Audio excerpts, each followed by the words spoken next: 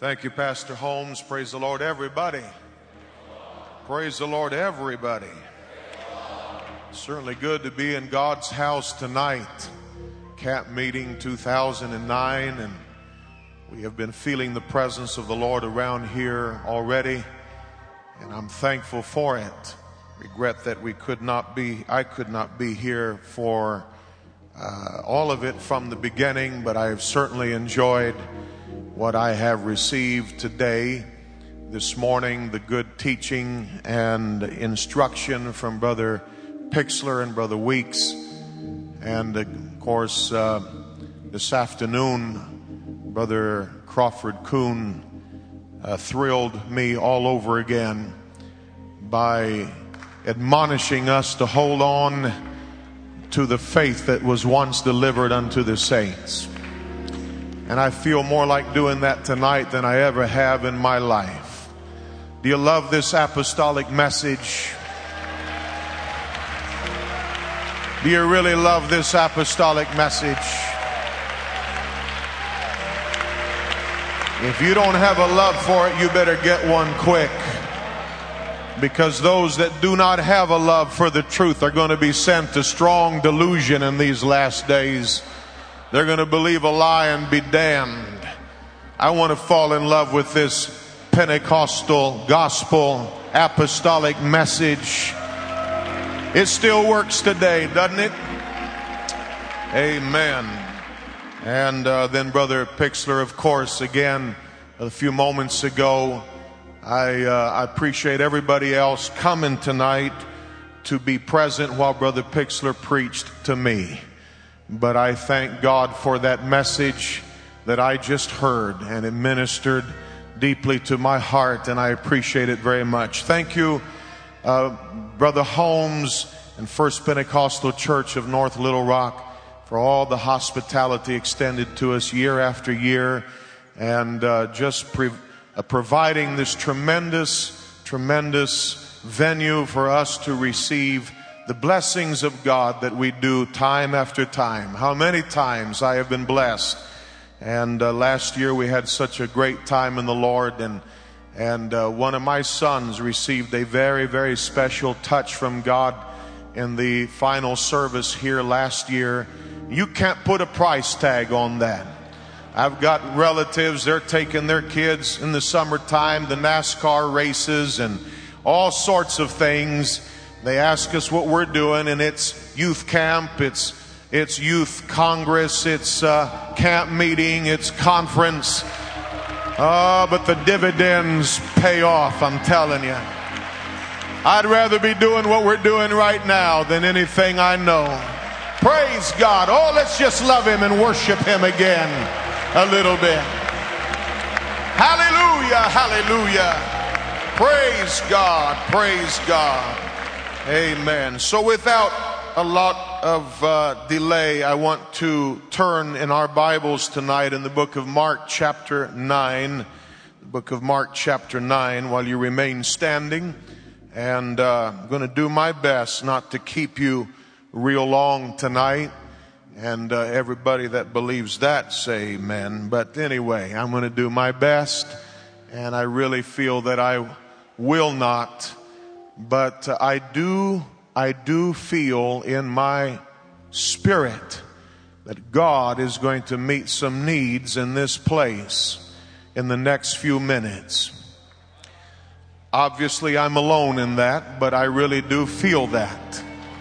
I hope that by the time I'm done, or the Holy Ghost is done, that we will readily acknowledge that. I feel very intimidated tonight. For one thing, this pulpit has shrunk drastically. There was at least, now Brother Pixler said he was glad that the other pulpit wasn't up here because he can't see over it. But he's, who's he? But anyway. But I always felt somewhat comfortable behind that mini fortress up here. You could hide a little bit, but this thing is, I feel very vulnerable. very exposed. in a good Christian way. Amen. I'm also, of course, intimidated by the fact that I am surrounded by such a host of great men of God, both on this rostrum and throughout this assembly. That's right. Let's give the ministry a hand tonight. They deserve honor. The world applauds sports stars and entertainment stars and politicians. What's wrong with giving the men of God some honor? And not only that, but some of the finest preachers in all of Pentecost are gathered in this place tonight. So if you think I'm in a good spot, you need your head examined. But I didn't come to preach to them. I came just to obey the Lord and deliver what I feel on my heart. And if Brother Kuhn told us today that what he was going to preach was a Wednesday night Bible class in Gina, if he felt that about that masterpiece he gave us today, then I'm going to tell you, we're going really simple and elementary tonight. But honestly, this is what I feel. In Mark chapter 9, I want to begin reading with verse number 14. A very familiar story. The Bible says this: and when he came to his disciples, he had just been on what we call the Mount of Transfiguration. When he came to his disciples, he saw a great multitude about them, and the scribes questioning with them, and straightway all the people, when they beheld him, were greatly amazed, and running to him saluted him. And he asked the scribes, what question ye with them? And one of the multitude answered and said, Master, I have brought unto thee my son, which hath a dumb spirit, and wheresoever he taketh him, he teareth him, and he foameth, and gnasheth with his teeth, and pineth away. And I spake to thy disciples that they should cast him out, and they could not. He answered him and saith, O faithless generation, how long shall I be with you, and how long shall I suffer you? Bring him unto me. And they brought him unto him, and when he saw him, straightway the spirit tare him, and he fell on the ground and wallowed, foaming. And he asked his father, how long is it ago since this came unto him? And he said, of a child. And oft times it hath cast him into the fire and into the waters to destroy him. But if thou canst do anything, have compassion on us and help us. Jesus said unto him, if thou canst believe, all things are possible to him that believeth. And straightway the father of the child cried out and said with tears, Lord, I believe. Help thou mine unbelief. Perhaps this isn't what you expected tonight, but it's what I feel beating in my heart. And so I'm just going to kind of hook into what we've already heard in this service. And I want to speak to you for the next little while about the birthplace of possibilities. The birthplace of possibilities. And I want us to one more time lift our hands and let's worship the Lord and ask him to talk to us. Ask him to talk to us. Come on, ask him to talk to you. Hallelujah. Have your way tonight, God. I need you. I pray that you will grant me your anointing and your unction one more time. For without you, I can do nothing. But I call upon you for your help. Oh, God, manifest your presence in this house. Walk up and down these aisles by your Spirit. Overshadow us, God. Extend your hand of help and strength and mercy to every person that's here. in Jesus' name. Come on, in an assembly this size, we can do better than that. Let's lift up our voices. Oh, let's let him know we're serious about it tonight. Praise God. Come on, all over this building, all the way to the back. Praise God. Praise God. Praise God. Hallelujah. Hallelujah. Hallelujah. Thank you, Jesus. Thank you, Jesus. God bless you tonight. You may be seated. Praise the Lord. Thank you again, Brother Holmes, for this gracious invitation. We want to obey the Lord tonight. We find in this passage of Scripture a very extreme and critical situation. I'm sure that everyone feels the same way that I do whenever I see a mom or a dad with a afflicted child, or one who has some type of physical condition that limits them and requires that they be cared for continuously. My heart goes out to them. It is a tremendous challenge for any parent of perhaps a handicapped child who requires their care 24/7. But in this case, who can understand or possibly imagine the horrors that this father had to endure for a very long time with a son who is not physically handicapped only, who doesn't just have some kind of physical problem or illness, but he is in the grip of demonic possession. If you have never seen that, you cannot imagine how horrible that it is. Perhaps many of you have. I grew up on the mission field where these types of scenarios were very commonplace to me. I remember as a child seeing many times in our churches in Brazil, and my uncle and cousin are here and they can attest to it, and others no doubt also, how that many times there were people in our midst who were devil possessed. And when they came under the influence of the presence of God, the evil spirit would react much as it did here in this passage whenever this young man was brought into the presence of Jesus.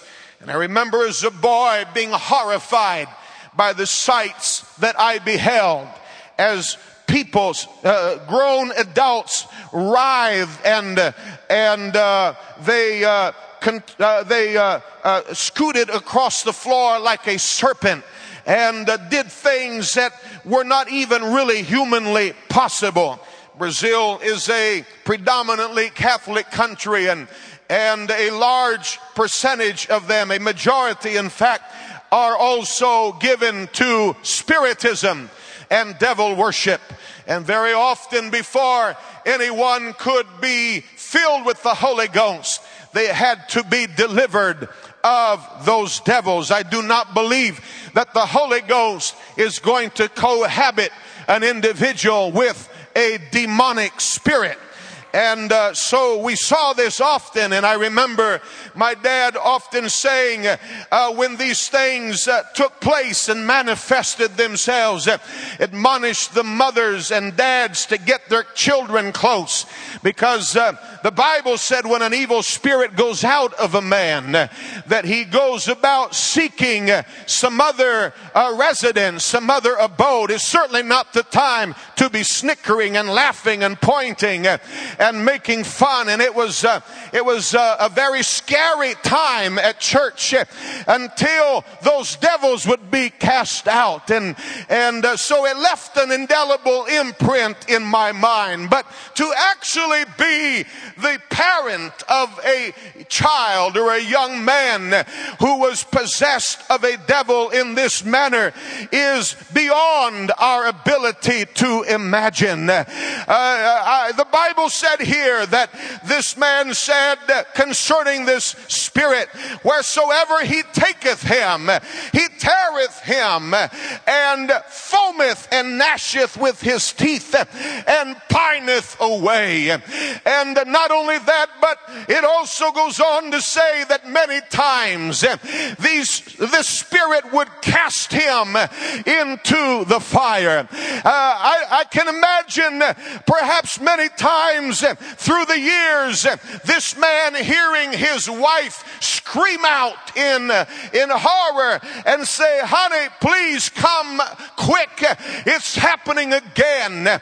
And this dad would have to go and pull his son away from the fire with the pungent smell of singed hair and burned flesh of his own son in his nostrils. I have no doubt that this young man was badly scarred from the many times that this devil had tried to kill him, and other times it had thrown him into the water and tried to drown him, and the dad had to pull him out. I'm going to tell you something. The devils that are in the world today are a very destructive power among us. And I'll just throw this in, that like to destroy every one of our children, our sons and our daughters. Can I tell you, it's never too soon to get them involved in the things of God.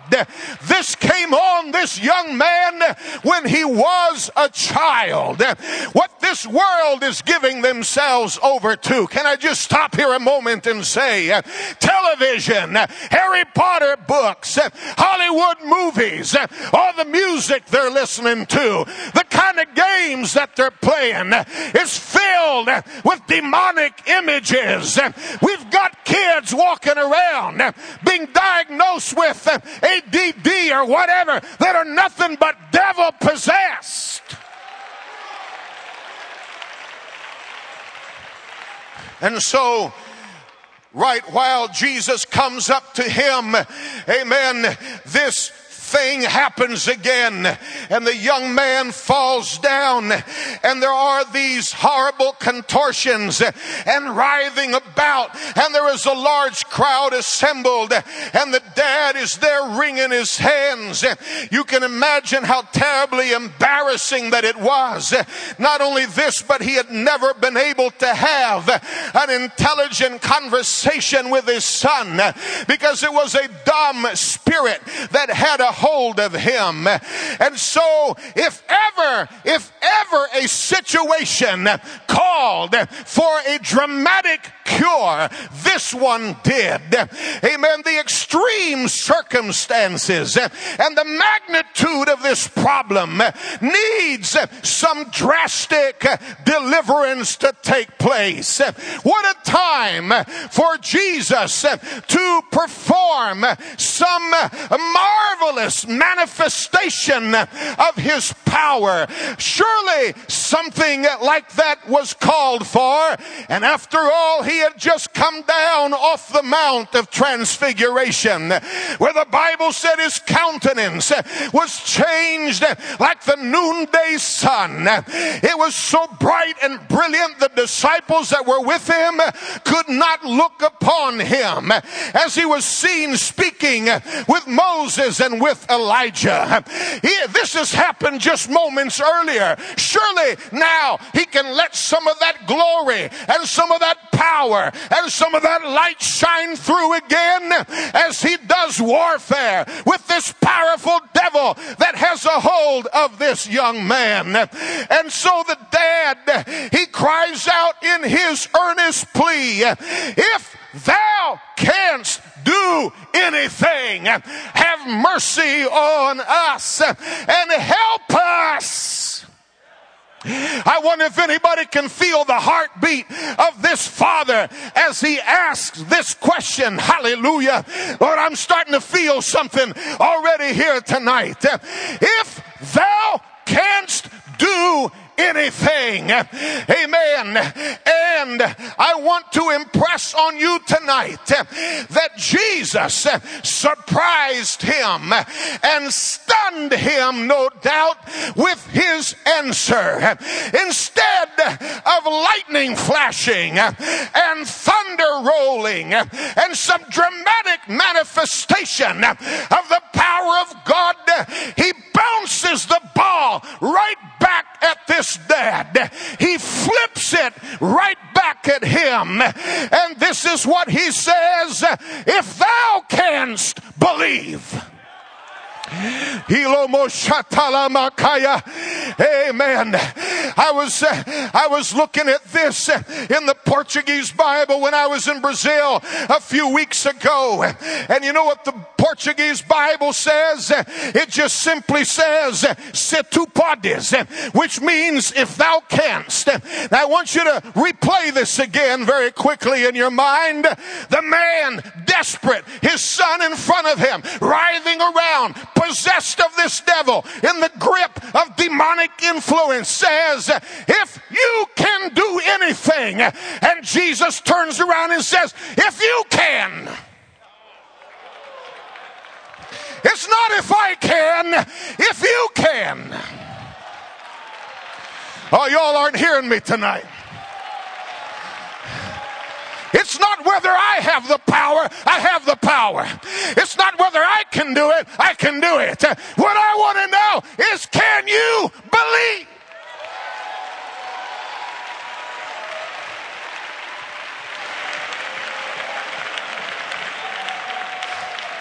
Amen. Oh, you're still not hearing me, so let me talk to you a little bit more here. In the book of Matthew, in Matthew's rendition of this same incident, the Bible said that when it was all over and the disciples came to Jesus and questioned why they were not able to cast him out, Jesus said unto them, because of your unbelief. For verily I say unto you, if you have faith as a grain of mustard seed, you shall say unto this mountain, remove hence to yonder place, and it shall remove. And nothing, everybody saying nothing. You know what nothing is? Nothing is a zero with the rim rubbed out. It's nothing, and nothing shall be impossible unto you. Oh, I can feel it already here this evening. The resistance rising up. This sounds like a charismatic message to me. This sounds like some radio faith preacher. I'm going to tell you, this is the Bible. This is the Word of God. That is as much the Word of God as Acts 2:38.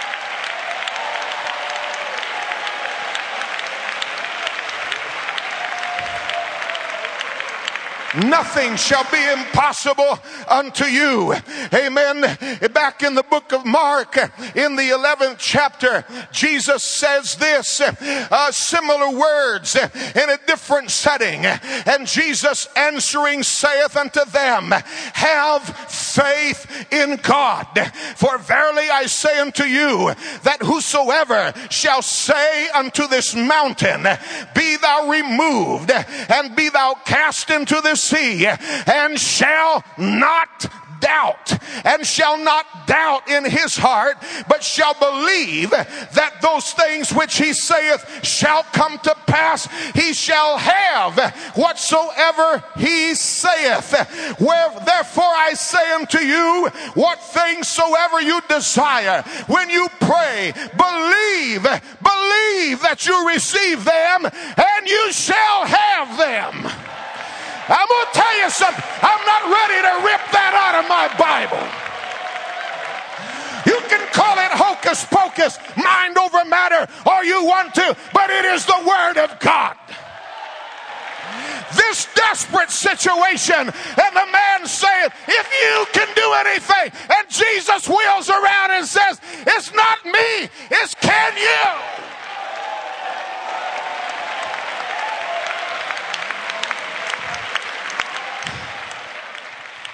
Hallelujah. And so Jesus said, if you have faith as a grain of mustard seed, just a tiny grain is all it will take. The disciples said, why couldn't we cast him out? Jesus said all you needed was a seed. That's it. Just a seed, and it would have been enough. Oh, there's a lot of unbelievers in the house. Amen. But before this service is over, something's going to happen in this place.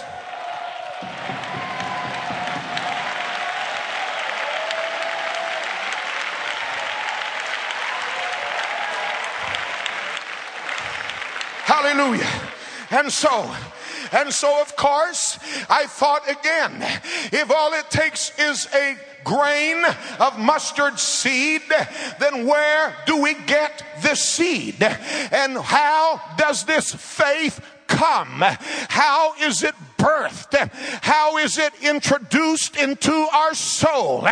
How does it begin to grow in our heart? And the scripture said again, I told you this is elementary. I didn't come to impress anybody. I came to obey the Lord. But the Bible says, for whosoever shall call on the name of the Lord shall be saved. How then shall they call on him in whom they have not believed? And how shall they believe in him of whom they have not heard? And how shall they hear without a preacher? And how shall they preach except they be sent? Amen. And then it goes on to say, so then faith cometh by hearing, and hearing by the word of God.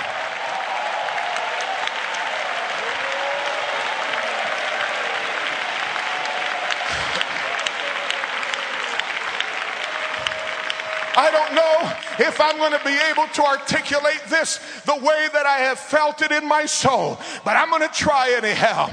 Several months ago, during one of my more recent trips to Brazil, amen, I had walked out of the hotel and I was going down the boulevard near there to find something to eat. And it's a large boulevard. It's one of the biggest in the city of Sao Paulo. The city of Sao Paulo has over 20 million people in the metropolitan area. I don't know what the population of the state of Arkansas is, but I would guess that you could put several Arkansas population-wise in this one city. And many of you have been there. You know what I'm talking about. It is a sea of humanity. That's where I grew up. And this particular boulevard is the equivalent of our Wall Street. It's one bank and finance institution after another. It is the financial center and artery of the city. And there's people milling around. And as I went out walking, there was an event that took place that kind of unnerved me. A police car whipped around and up on to the sidewalk just ahead of me. And some police officers jumped out with huge revolvers in their hands. And they went running ahead with their guns drawn. And then here comes a wagon full of military police, and they make a U-turn and jump up onto the sidewalk, and they jump out with their weapons. And I thought, oh my God, there's going to be a shootout, and I'm allergic to lead. I break out in holes, and so I tried to get away from there as quick as I could. But as I'm walking down the boulevard, I was stricken again and overwhelmed by the immensity of the task. These millions of people who are lost, and you could see the misery all around, the consequences and the effects of sin. And as I looked at that and I felt the hopelessness of that situation, I felt like the Lord spoke to my heart, and he said, you know why they are lost? Because they have not heard my word. Now, I knew that already, and when I said that, it didn't hit you as a big revelation. But I'm going to tell you, it stopped me dead in my tracks, because all of a sudden, as I looked around at tens of thousands of human beings walking this way and that, I began to envision in my mind what would happen if somebody just preached the word to them.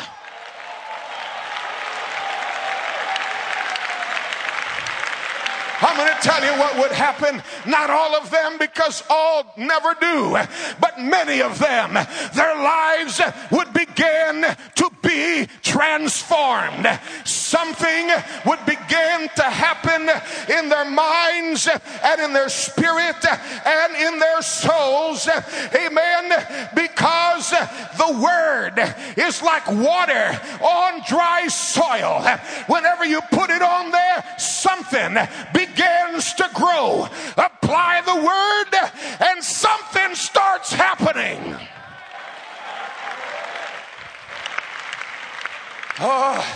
I see I'm going to have to pull some of you all the way, but that's all right.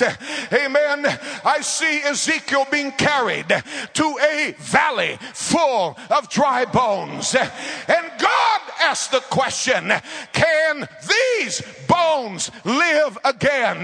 The Bible said the valley was full. There were very many of them, and they were very dry. And the question was, can these bones live again? And Ezekiel answered diplomatically. He said, Lord, thou knowest.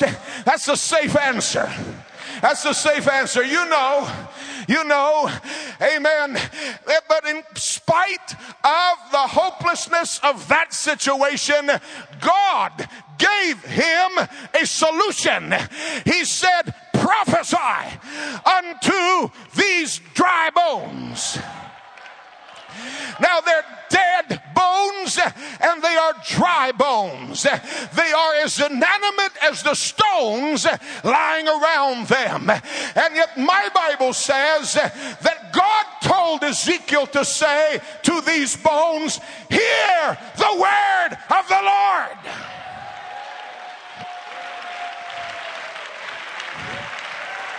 It is logically and it is materially impossible for dead bones to hear anything.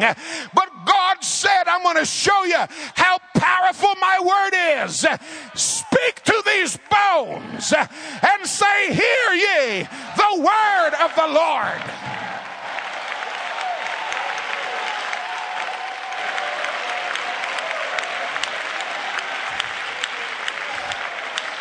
And he told him what to say. And I guarantee you that Ezekiel looked this way and he looked that way because he was feeling pretty ridiculous at the moment. I guarantee you Ezekiel had quite near zero of faith that anything was going to happen.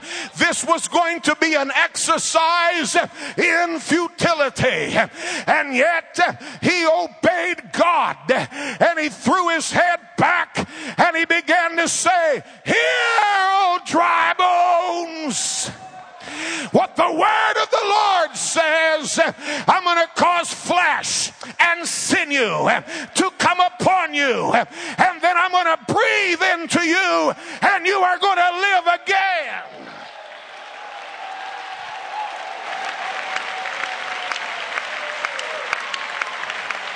And as he prophesied, you know what happened. The Bible said that there was a shaking. There was a shaking. There was a noise that took place. And thousands of bone fragments, because the valley was full of them, started scooting around and hooking up with each other and forming skeletons. And I guarantee you by this time now, Ezekiel's faith is increasing. Because he's seeing something begin to happen. It's not the finished product, but it's certainly not what he thought would ever happen. Bones are scooting across. Bones are hearing the word of the Lord and reacting.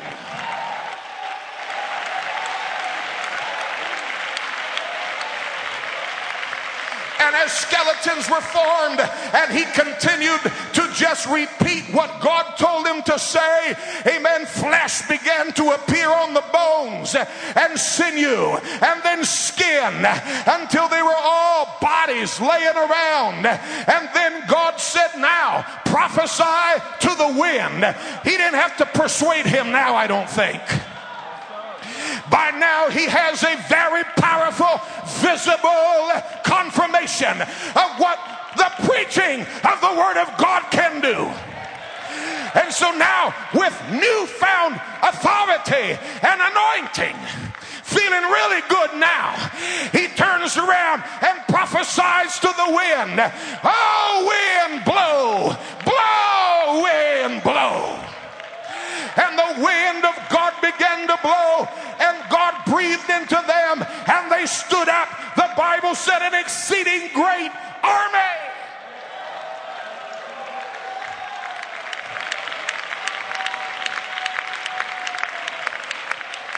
You know what God wants some of us pastors to remember tonight?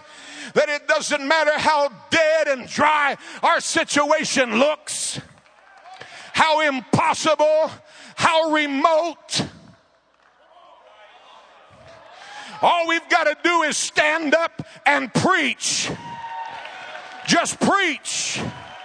Just preach, preach, preach, preach, preach. Hallelujah.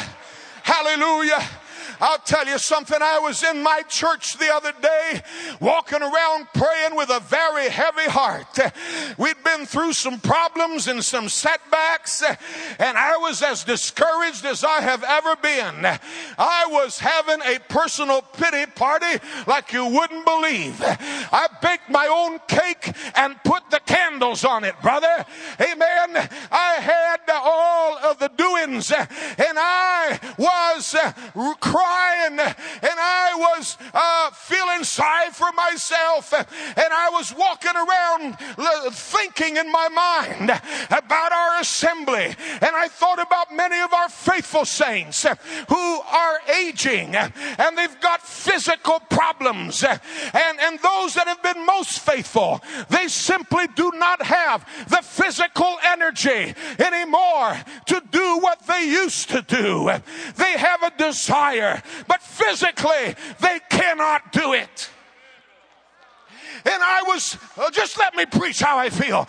And I was thinking, God, this is impossible. I don't know how we can have revival under these circumstances. Amen. And I was rounding the corner, walking around the aisles, and the Lord spoke to my heart and said, I gave Sarah a baby in her advanced age. Is there anything too hard for God?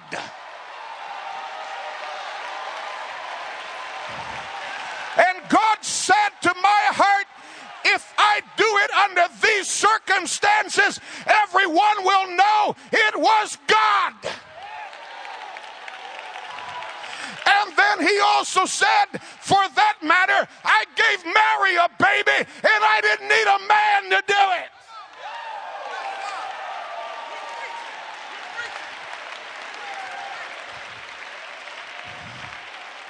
Yeah, Brother Pixler, sometimes it's hard. It's hard to see the promises from where we're standing. I feel like God has ordained this service. I feel like God has ordained that message, and I feel the Holy Ghost speaking through my heart right now. God's trying to help somebody. I know he's trying to help me. Some of you cool cats that got all the answers, you just sit back and wait. Amen. There'll be another message for you. But some of us need help here tonight. And we're crying out in our desperation saying, God, if you can do anything. And God's saying, it's not me. Can you believe?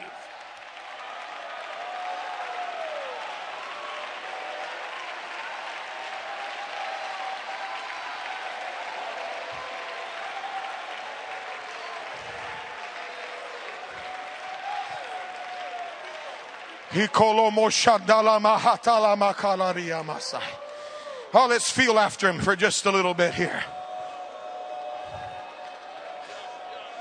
Let's feel after him. Praise God. Praise God. Hallelujah. Hallelujah. Hallelujah. Amen. I'm talking about, you can be seated if you want to, the birthplace of possibilities. Isn't that what happens at salvation?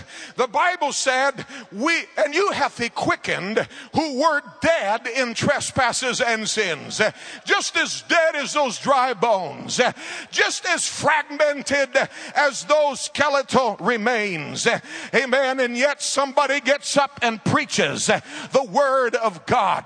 And the word begins to challenge our thinking, and then it changes our thinking.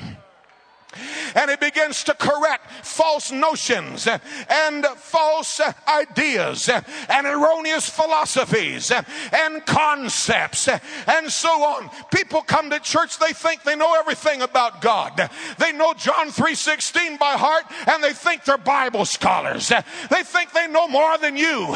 And so they're sitting there in their arrogance and in their pride, and they're stubborn and they're resistant to everything that's going on. They come with their minds made up. I'm not going to move. I'm not going to pray. I'm just coming for my friend. I'm just coming to get so and so off my back. There they stand with their thinking all messed up. But then somebody gets up and begins to preach, and the word goes out, and it begins to do something internally, and it begins to rearrange their thinking. And then hardly before they realize what's happening, they're wiping away tears from their eyes, and their lips are quivering, and their hands are shaking on the backs of the pews, until the next thing you know, they're walking down an aisle, amen, to an altar to pray, and they wonder how they even got there.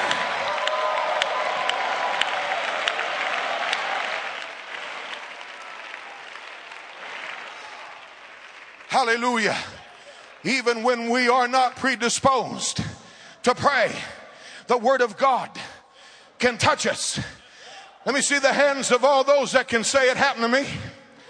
I went to the meeting one night and my heart wasn't right.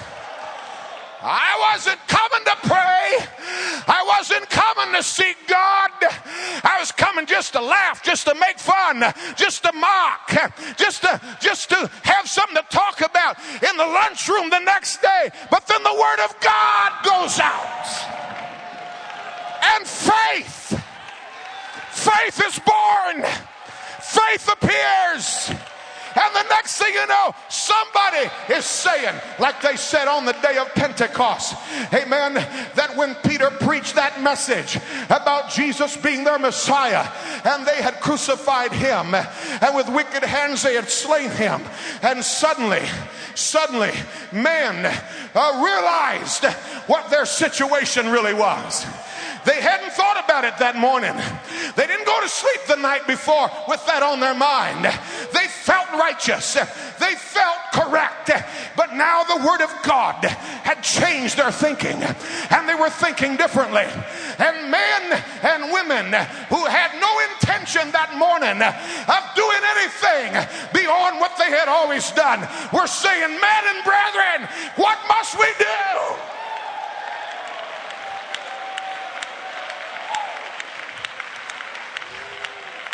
Then Peter said unto them, repent. Let me back up and try that again. Is this a Baptist congregation? Is this a Catholic assembly? Not trying to run anybody down. I'm just saying this is the first Pentecostal church. This is an apostolic camp meeting. So let me back up and try that again. Then Peter said unto them, repent and be baptized, every one of you, in the name of Jesus Christ, for the remission of sins, and you shall receive the gift of the Holy Ghost, for the promise is unto you and to your children and unto all that are afar off, even as many as the Lord our God shall call.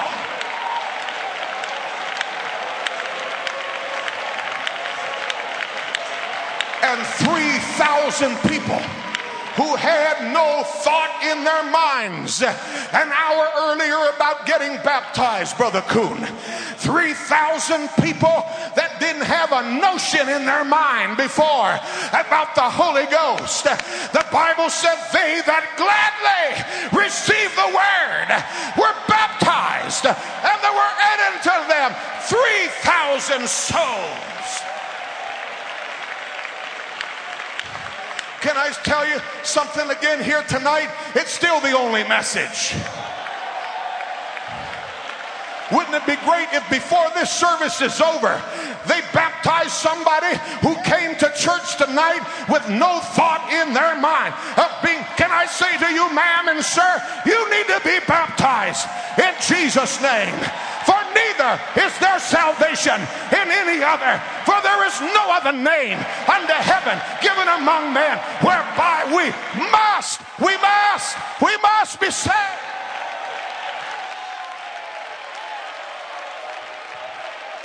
It's not one of the ways to be saved, it's the only way to be saved. I said it's the only way. There's no salvation in any other.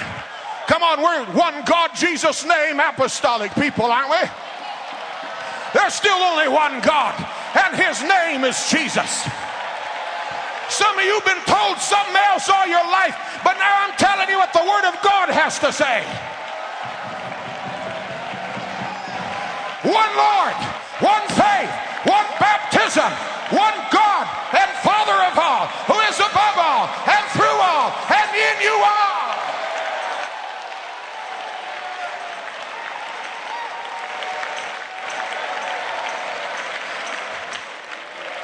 Woo! Hallelujah, hallelujah, hallelujah. All it takes is somebody to preach it. And all of a sudden somebody who's got a hard head and a stiff neck and all kinds of goofy ideas is saying, hey, where can I be baptized? Or like the man that sat in my office and said, Pastor, I'm ready. Where's the start button at? I said, let me tell you where it's at. Jesus said to Nicodemus, you must be born again of the water and of the Spirit, or you will not see, neither will you enter into the kingdom of God.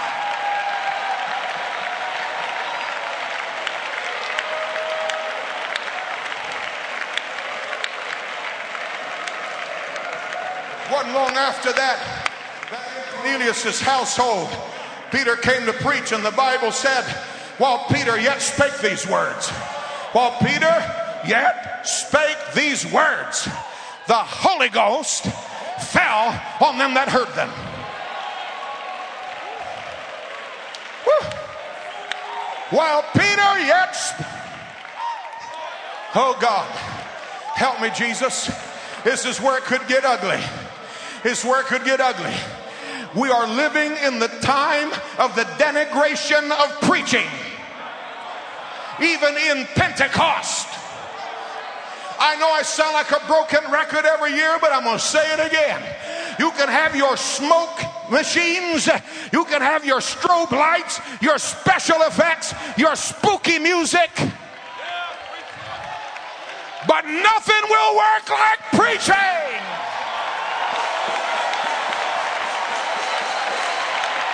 Nothing will work like preaching.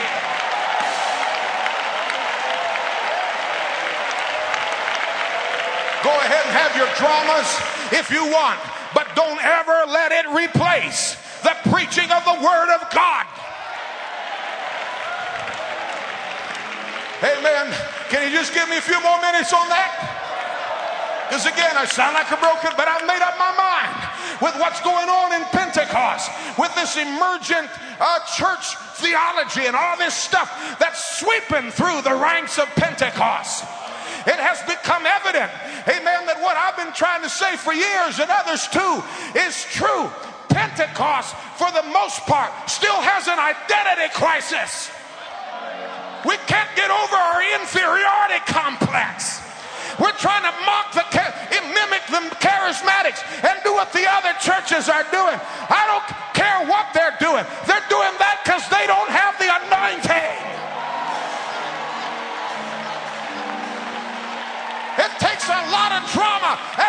program and a lot of entertainment to make up for the lack of anointing. But we have what originated, amen, in the upper room on the day of Pentecost.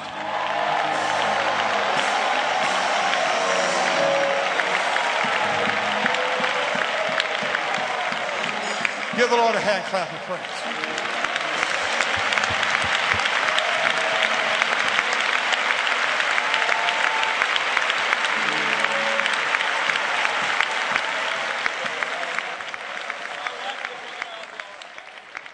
Well, this is what young people want today, is all that fancy doodad stuff.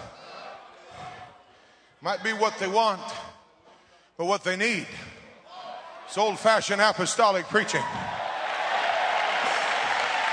Because if they don't fall in love with the word, they're not going to make it anyway. If you scare them in, you've got to keep scaring them to keep them in. If you sing them in, you've got to keep singing to keep them in. If you bring them in by entertainment, you've got to keep entertaining them to keep them in. If you get them in through social functions, you've got to keep innovating new social functions to keep them in. But those that fall in love with Jesus and really repent and pray through at an old-fashioned altar and fall in love with preaching, nothing, brother, is going to shake them loose.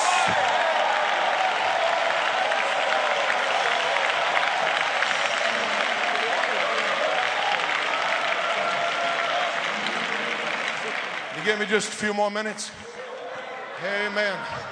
I know you're already in a finishing mode, but not quite. Not quite. The Bible said that it pleased God that by the foolishness of preaching, he would save them that believe. He could turn it on up there at the Mount of Transfiguration, but he didn't do it down there. That was a one-time deal. But if he wanted to, he could. Brother, he could put on a show here tonight that would razzle-dazzle everybody. And he could do it every service if he wanted to. But he doesn't want a bunch of people in heaven that are there just because they were seeking after some new thrill, some new heebie-jeebies, some new goosebumps on duck pimples or whatever it is feeling. Thank God for something you can feel. It'll make you shake a leg and clap your hands and leap for, but you know what? It'll keep you when you don't feel anything. And God give us people that'll walk with God, Brother Coon, when they don't feel anything.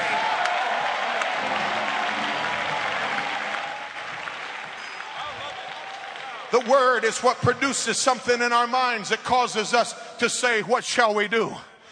But once we get into the church, we got all these goofy things in our heads. And so the preacher starts preaching. And the next thing we start learning about is separation from the world and holiness. Oh, nobody's going to live that in 2009.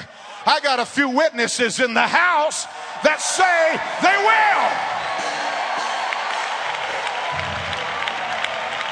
No young lady's going to live godly in 2009. I've got a few witnesses in the house that say, yes, they will. No young man is going to fall in love with righteousness in 2009 and keep himself pure, amen, and sanctified. I've got some young men in the house that say, yes, they will.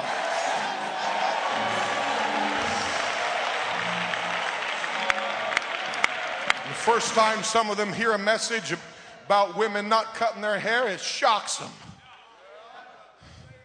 They never heard that before. First time they hear a message on jewelry and makeup, it shocks them. And unless they really got the goods, they're probably going to check out about right then. But those that felt the effect of the word, when they feel it again now, as it begins to teach them how to live for God and how to please God, it starts to attack their thinking and rearrange their thinking until, you know what they do? They go home and the women throw away all their blue jeans and all their pants and all their jewelry and makeup, and men go home and throw out the television and all of that junk. Start cleaning house. didn't know that before, but now the Word has done something in their mind. The Bible said the weapons of our warfare are not carnal, but they are mighty through God to the pulling down of strongholds. Where's the strongholds at? Over there at the Clinton Memorial? Or the Clinton presidential? Is that where the stronghold is? Well, that's one of them. But anyway, where's the real stronghold at? Is it over at the White House? Is it over in Afghanistan in some cave? Where is the stronghold at? Casting down imaginations and every high thing that exalts itself against the knowledge of Christ, and bringing into captivity every thought to the obedience of Christ. Until we're kneeling at an altar with tears running down our face saying, God, I didn't know that was offensive to you, but now that I know, I won't be doing that no more. I won't be going there no more. I won't be wearing that no more.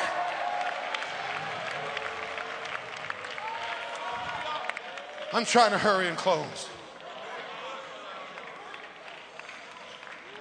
Or we come to church and we've had battles and struggles all day long, and we're mad and we're irritated, and maybe we've got financial problems or physical problems, or maybe we fought on the way to church, and we're sitting there just like some of you are right here tonight with our minds all discombobulated. Just a war raging on the inside. Inner turmoil. Oh, their eyes are open and they're clapping their hands and they're mouthing the words, but they're not engaged in what's happening. Their mind is a long ways off. That mental condition, in that mental condition, you will likely receive little or nothing from God. But let me tell you what happens. Preacher gets up to preach. And as he preaches, the Word of God is like, in my mind, I see it like a big coin sorter. You know what a coin sorter is? You just pick up a handful of all mixture of change and pour it in the top, and it all falls into its proper slots. Our minds are all confused. I'm talking about apostolic people, one God people. Our minds are all messed up, and the preacher gets up to preach. And the next thing you know, God's sorting out our thoughts and rearranging them and putting them in the right slots and taking out the bad ones and inserting some new ones. And all of a sudden, men and women that came to church depressed, discouraged, despondent, aggravated, irritated. Suddenly now, hope is springing up. Expectation is bubbling up. Suddenly now, joy is coming. All depressed over their situation, but now here they are, leaping for joy and dancing and worshiping and praising God. What happened? The Word of God went out.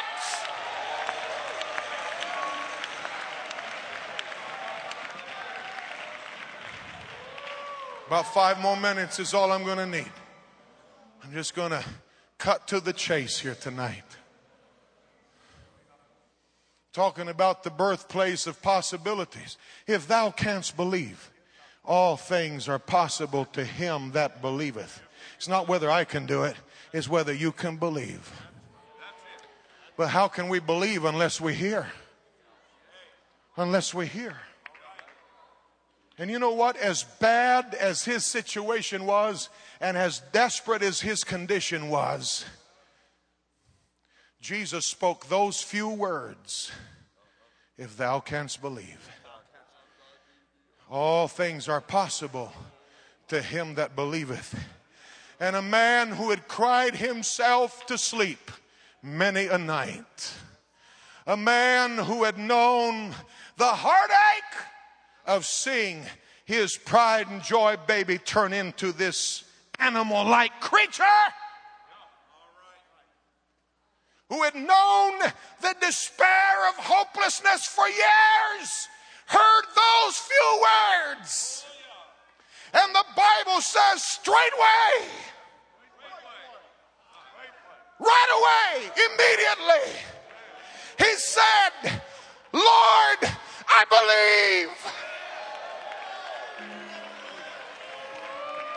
A few words rolled away years of heartache.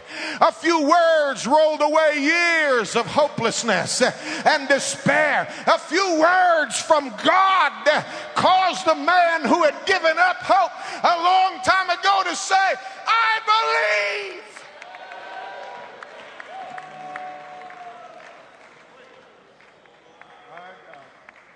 So here we are.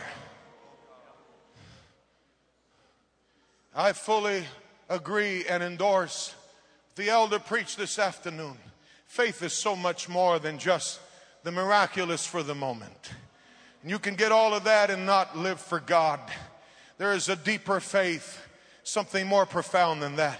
But these other things, as he said, are in the book.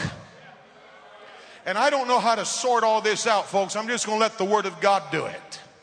Because I know that God heals some and others it looks like he doesn't, and others go to an early grave, and I don't know how to explain all that. And some of you have the heartache of those situations in your life, and you're groping for explanations, and really I can't tell you what they are. I can just tell you what the book said.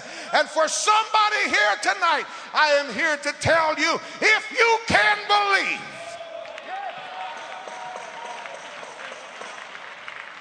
you're wanting to put it back on the preacher.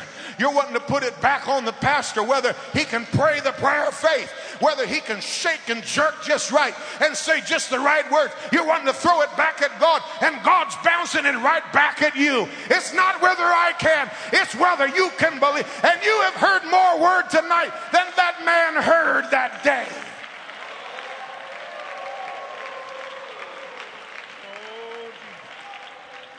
And if somebody would believe in this house, I fully believe with all my heart that miracles could take place in this building right now. Now, what if they don't? You're going to look like, no, I'm not going to look like nothing. I gave you the word of the Lord. It's on you. Ladies and gentlemen, imagine the possibilities in this house right now. This is a one God apostolic camp meeting. The presence of God is here. There is a greater concentration of righteous people in one place in this house than there is for many, many miles around. The Bible said the righteous cry, and the Lord heareth them and delivereth them out of all their distresses. Don't tell me that God cannot do something awesome in this house. Somebody could get their healing right now. I believe that a cancer could be healed in this house right now. Sugar, diabetes, bad backs, whatever. God can do it right now.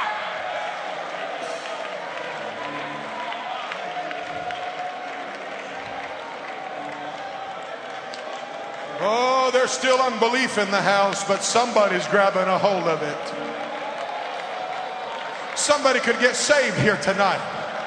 Somebody who came to church not knowing anything about Pentecost could repent of their sins right here in the next few minutes. And God could fill them with the Holy Ghost speaking in other tongues right here in this house. Somebody could get their deliverance. Hey, there could be a drug addict in the house. You can't fight it by yourself. You're helpless. Your drug addictions, vices are strong. They're powerful. But God can break it tonight. If there's a young man or a young lady or an adult that's bound with some kind of vice, you come down here to the front and put your hands up. And I'm here to tell you that God can deliver you tonight. I'm looking for a miracle. Come on, don't be ashamed. I expect the impossible. The Bible said on the day of Pentecost they were gathered together in one place, in one mind, in one mind. What would happen here tonight if we could get in one mind? I expect the impossible. feel the intangible. I see the invisible. The sky is the limit to what I can have. Yes, I know, yes, the sky is the limit to what I can have. Yes. Before we get too far, because this is where some of you are at right now. This man said, Lord, I believe, but help thou mine unbelief. He'd suffered with it for so long that even though he wanted to believe, he was still struggling. Some of you are struggling. Nothing wrong with coming down here tonight and saying, Lord, help thou mine unbelief. But let me tell you what the outcome was. The Lord delivered that boy. And I want you to envision this scene as dad and son go walking home together. And he calls out to mama when he comes to the door, honey, come see who's with me. And for the first time in many years, can you envision it? Can you envision that backslid son and daughter praying through? Can you envision that unsaved companion getting a hold of God? Come on. All right, musicians, sing. Let's pray tonight. Let's grab a hold of it. You've heard the word of God. Now just say, I believe. Praise God. Praise God. Go ahead, musicians. Go ahead. Hallelujah. I'm looking for a miracle. I expect the impossible. I feel the intangible. I see the invisible. Oh, I'm looking for a miracle. I expect the impossible. I feel the intangible. I see the invisible. Oh, yes, the sky is the limit. What I can have. Oh, yes, the sky is the limit to what I can have. Oh, the sky is the limit to what I can have. Oh, just believe and receive it. God will perform it today. Hey, hey, just believe and receive it. God will perform it today. I'm looking for a miracle. I expect the impossible. I feel the intangible. I see